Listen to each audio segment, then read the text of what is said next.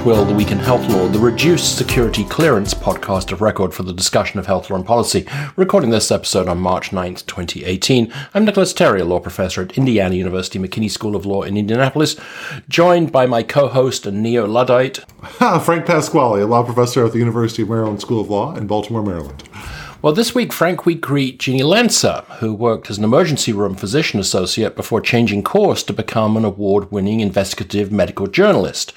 She's a former senior clinical policy analyst for the Institute of Family Health in New York and is a long-time contributor to the British Medical Journal, where she's an associate editor.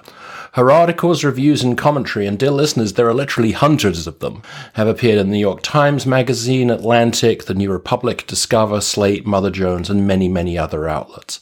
Her first book, and the subject of our chat today, is The Danger Within Us, America's Untested, Unregulated Medical Device Industry, and One Man's Battle to Survive It. Great welcome to the pod, Jeanne. Hi, thanks for having me. The book starts quite personally as you explain your transition from clinician to medical investigative reporter. It'd be great to hear a little bit more about that. So yes, I was working in emergency rooms for years, and we were treating patients with serious heart irregularities with certain classes of drugs that we believed were saving lives because we could see that they were actually getting rid of these bad, dangerous heartbeats. And I became fascinated when it started to become clear, and studies subsequently showed, that far from saving patients' lives as we thought, we were actually killing patients. And a study eventually showed that this particular class of drugs was causing 3.6 times as many patients to die as if we'd just given them a placebo or sugar pill. So I was fascinated. I just wanted to know how was it even possible for us not to see so many deaths when they were clearly happening? And that's what led me to become a medical investigative journalist. So the book's subtitle is One Man's Battle to Survive, and I was wondering if you could relate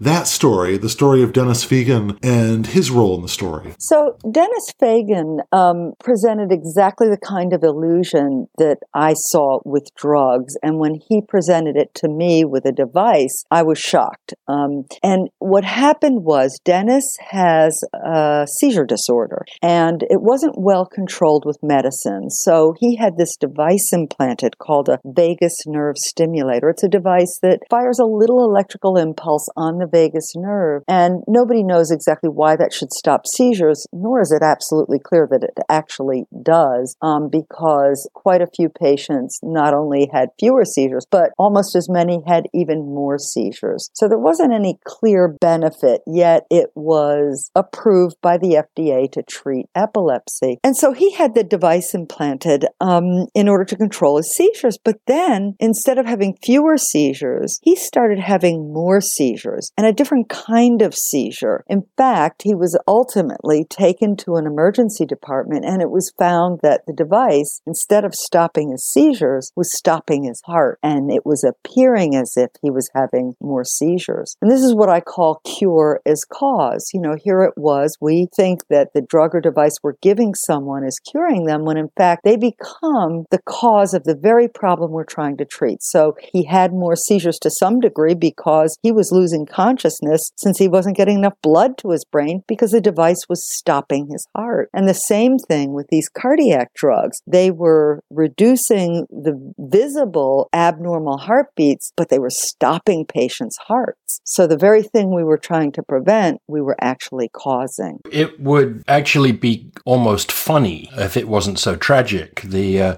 part of the story that you tell in which they were searching for sort of the magnetic remote control to turn off his VNS that with its programming wand. Exactly. And when they finally did turn it off, of course, his seizures stopped immediately. Yet despite the fact that the seizures stopped and his heart rate came back to normal, and I should back up and mention one of the things that was so dramatic and made his emergency doctor remember him above any other patient, he said, that he treated in 30 years, was that his heart was stopping at precisely 3-minute intervals, which was totally bizarre and inexplicable until he found out that he had this vagus nerve stimulator and that it was set to fire at exactly 3-minute intervals. So they turn it off, his seizures stop, the episodes with his heart go back to normal. And yet the device manufacturer claimed that it was unaware of anything that should say that the device itself was at fault.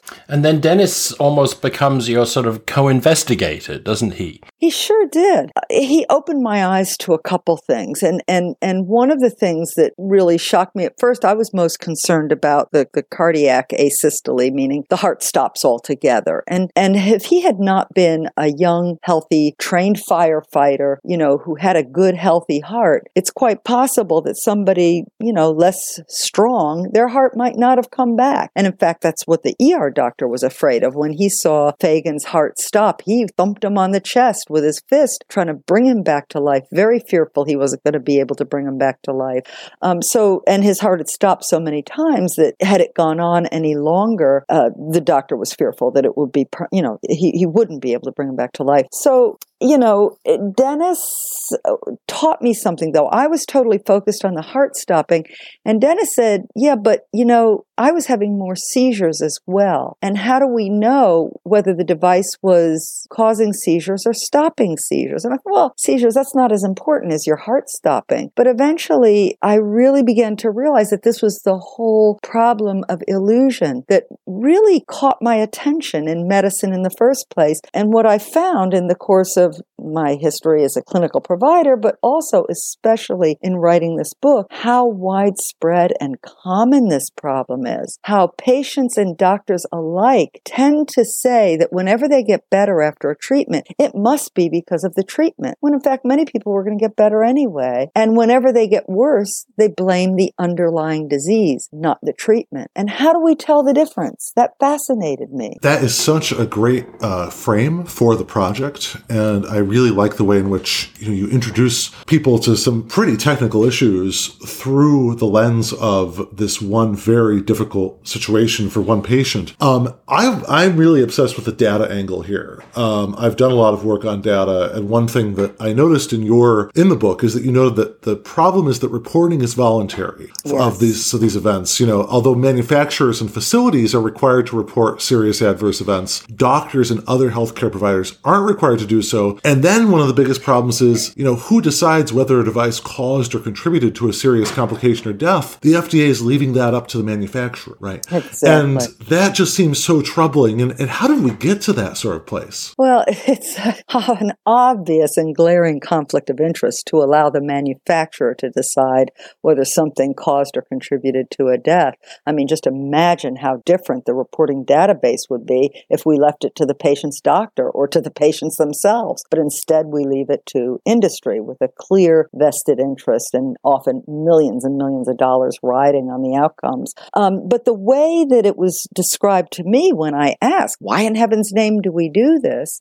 I was told that the rationale behind allowing the manufacturer to decide was that the manufacturers receive thousands and thousands of reports, millions of reports actually, and if every patient who dies on a hospital stretcher was reported as a device failure, it would be useless and burdensome information. And they're right, it would be, because it's almost never the device, the stretcher that causes a patient to die, unless it collapses maybe and they fall downstairs. But basically, patients die on stretchers and it's irrelevant. The problem is obvious, though, that leaving this to the manufacturer creates a real conflict of interest. But it also isn't something that should necessarily even be adjudicated in the first place. Because how does one tell whether a patient's particular seizure was caused by a device or a pill, or whether it was actually relieved, that they're having less? I'll give you an example. With Vioxx, it's estimated that 60,000 excess deaths occurred because of people taking Vioxx, and excess meaning compared to patients with similar conditions taking a different drug. So there were 60,000 cardiovascular deaths attributed to Vioxx.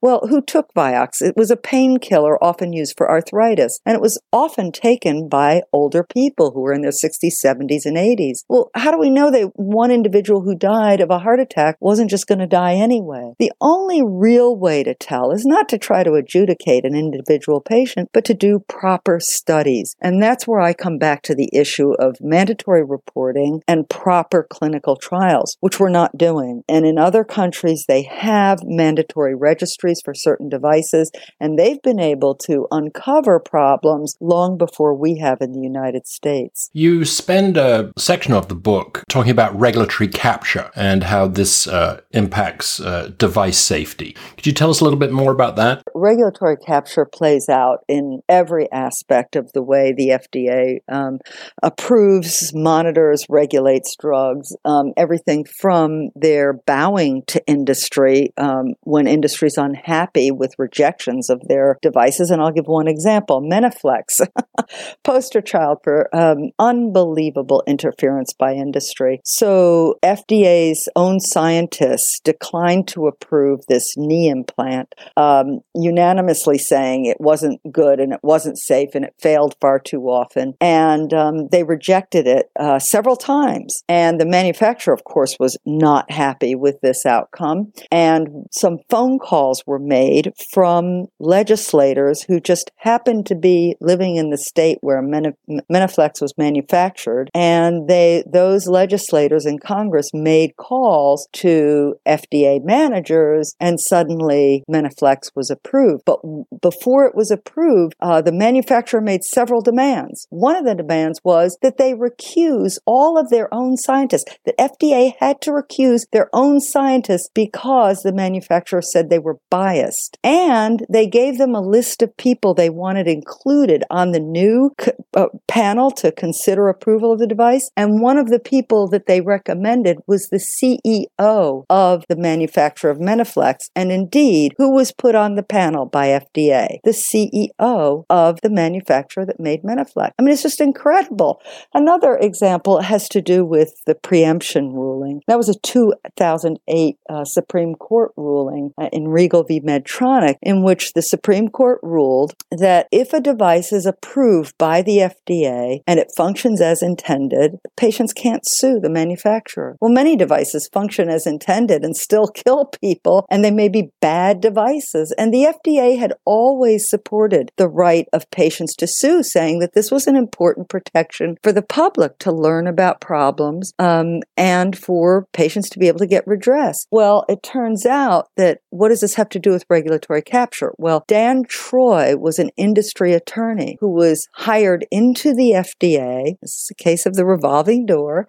And he's hired into the FDA. And what does he do while he's at the FDA? He tells industry, bring me your cases. Let me help get this passed. And he files a friend of the court brief on behalf of the preemption rule. And after that's passed, he goes back to industry side. So regulatory capture plays out across the whole array of things that happen at the FDA. And it's playing out now. The FDA participated in secret meetings with AdvaMed, the trade group that represents the device industry, and they participated in crafting legislation that lowers the bar of scientific evidence needed to approve devices. Do you think that the device risk problem in terms of lack of remedies for 501ks when there's been an injury, in terms of the data reporting that Frank discussed, do you think that in the device context, this is more important because of the relatively low bar for pre-marketing examination of devices compared to drugs? Well, I have to laugh at the idea of a relatively low bar. I was talking with Diana Zuckerman, who is the head of the National Center for Health Research, who's done a lot of work on devices.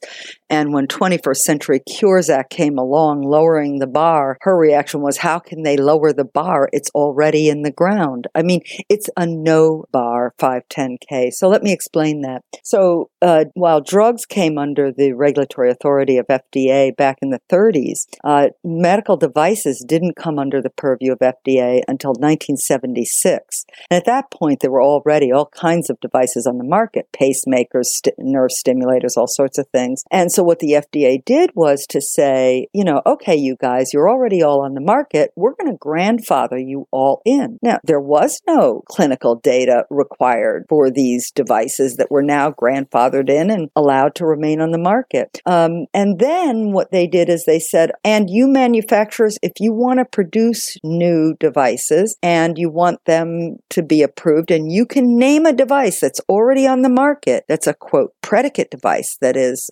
substantially equivalent to the device you want to put out, then just tell us. And they don't, quote, approve it, they, quote, clear it. So most devices are cleared, not approved. And the danger of that is that 2/3 of, let me see, I've forgotten the numbers, I'm going to have to glance here. Yeah, 3/4 of devices that have been withdrawn because of Class 1 offenses. Now, a Class 1 recall, as defined by the FDA, means there's a reasonable probability, not a possibility, probability that the device will cause serious health complications or death. So this is the highest risk of harm. And yet 3/4 of the devices recalled under that Class 1 highest harm were actually cleared by the 510K pathway. Now, the 510K pathway clearly, because of the way this all occurred historically, have never been proven to be safe or effective. And in fact, the Institute of Medicine, when they did a study of it, and when the Supreme Court assessed the situation, both the IOM and the Supreme Court indicated that there was no assurance of safety or efficacy of any of the devices that are on the market through 510K. And in fact, the Institute of Medicine said the problem is so severe, it can't be fixed. We need to scrap the entire system. So 510K, it needs to go. Yeah, I really think that it's very helpful to have the big picture view, because in our world, so much of the attention of academics is usually to relatively small bore efforts to reform aspects of processes like 510K. And I think one of the real achievements of your book is to give the big picture and to say maybe the overall structure is deeply troubling and needs to be reevaluated from its foundations. In that vein, I was wondering if you could describe the travails of the FDA 9, because I think that it was something I remember following like 10 years ago and just being kind of shocked at how various people who wanted to be whistleblowers were treated quite shabbily, more than shabbily. And it was stood to me as a sort of warning to folks throughout government that good faith, even very good faith efforts to improve the agencies they worked in could lead to retribution that would severely adversely affect their careers. A lot of people don't know or don't remember DeviceGate, but what DeviceGate was an event when it was originally about 12 FDA scientists got together because they were growing increasingly frustrated with exactly the kind of situation I described with Menaflex. They had unanimously recommended against approval of several devices, including the vagus nerve stimulator for depression and one of the mammography machines. And I forget what other devices they had unanimously recommended against, but were overruled by managers. And they were growing so frustrated, feeling that political interference rather than scientific evidence was playing a role in these approvals, that they contacted members of Congress trying to get some help. And they also eventually went to the media. And the FDA, rather than, of course, thanking these scientists for their work to protect the public health and safety, promptly put spyware on their computers to track every single computer stroke, keystroke these guys made, and started harassing them and ultimately fired a bunch of them. I'm not sure if they fired all of the 9, but eventually 9 of them stuck together for a lawsuit.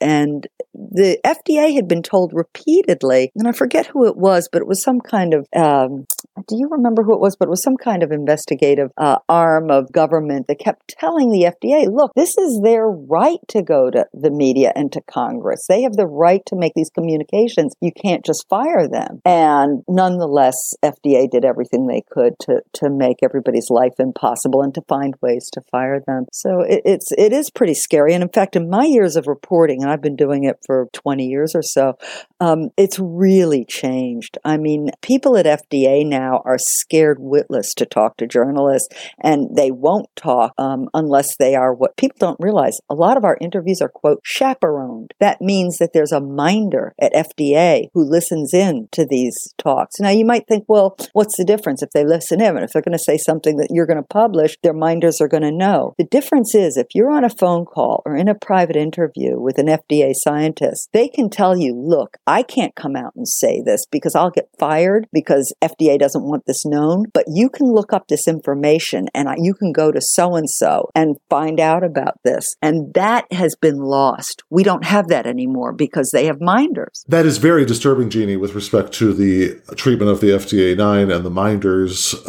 And I think that's, one reason why we see groups like the National Institute for Computer-Assisted Reporting training reporters in pretty good privacy or some other, efforts to encrypt messages from sources, because it seems like increasingly we're going to need to have that level of security just for communications about what's going on inside some of these firms.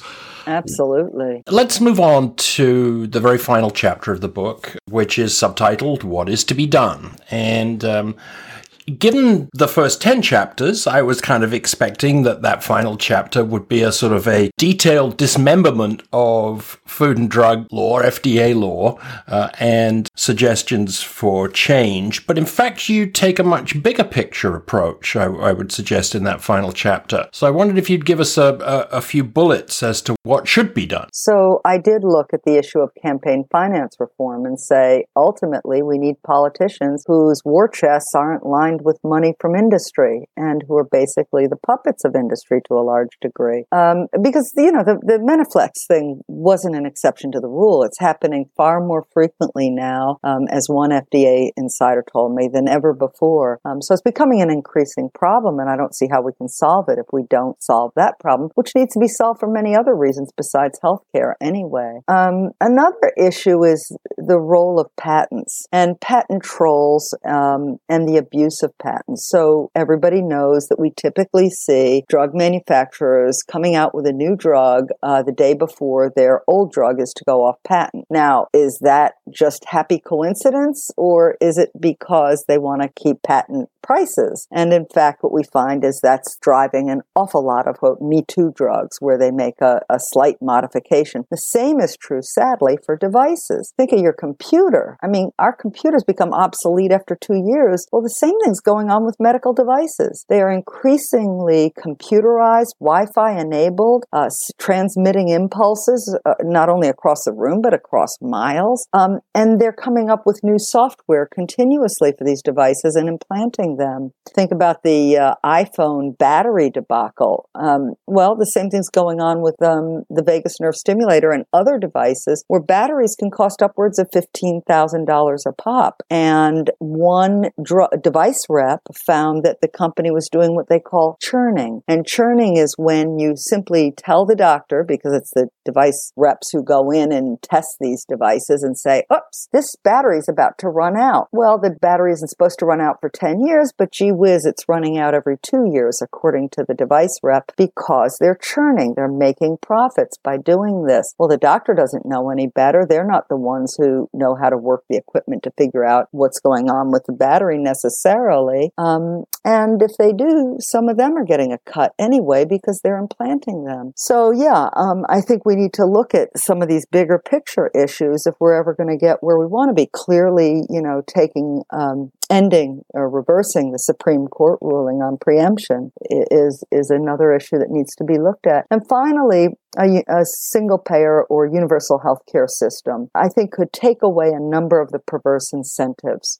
I once looked at going into practice myself, which PAs can do, and I looked at the costs of setting up a practice and what it would cost to do this and that. And all of a sudden, I found myself calculating in my head, well, how many EKGs do I have to run a week in order to break even on the machine? And I thought, oh my God, I'm not thinking about what's the best healthcare intervention. I'm thinking about how am I going to stay alive financially? And I just dropped the whole project right then and there and thought, I never want to make money the consideration when a patient's sitting in front of me. I don't want to make more and I don't want to make less based on my decisions. The only consideration I want in front of me is what I think is actually right for that patient. We have these perverse incentives in both directions now. So yeah, I look at that and say, these are some big picture changes we could make that could improve our outcomes. And that was our Week in Health Law. A big thank you to Jeanne Lenzer for joining us. You can find her on Twitter at Jeanne Lenzer1, JeanneLenzer1. And you can find links to her very many publications on JeanneLenzer.com. Thank you so much for joining us. Thank you so much for having me. We post our show notes at Tor.com. I'm at Nicholas Terry on Twitter, Frank. And I am at HealthPI on Twitter. Thank you for joining us and have a legally interesting but healthy week.